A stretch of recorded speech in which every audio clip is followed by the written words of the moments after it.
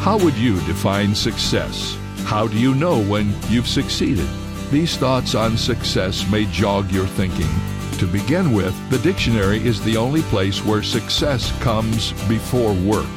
It was General Dwight Eisenhower, commander of Allied forces on D-Day, who said, "There are no victories at bargain prices." And this quote applies in those instances where success comes easily. If at first you do succeed, try something harder.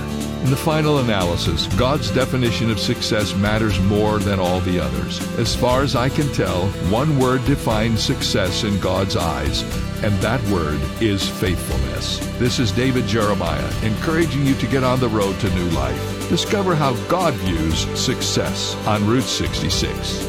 Route 66, driving the word home. Log on to Route66Life.com. Start your journey home today.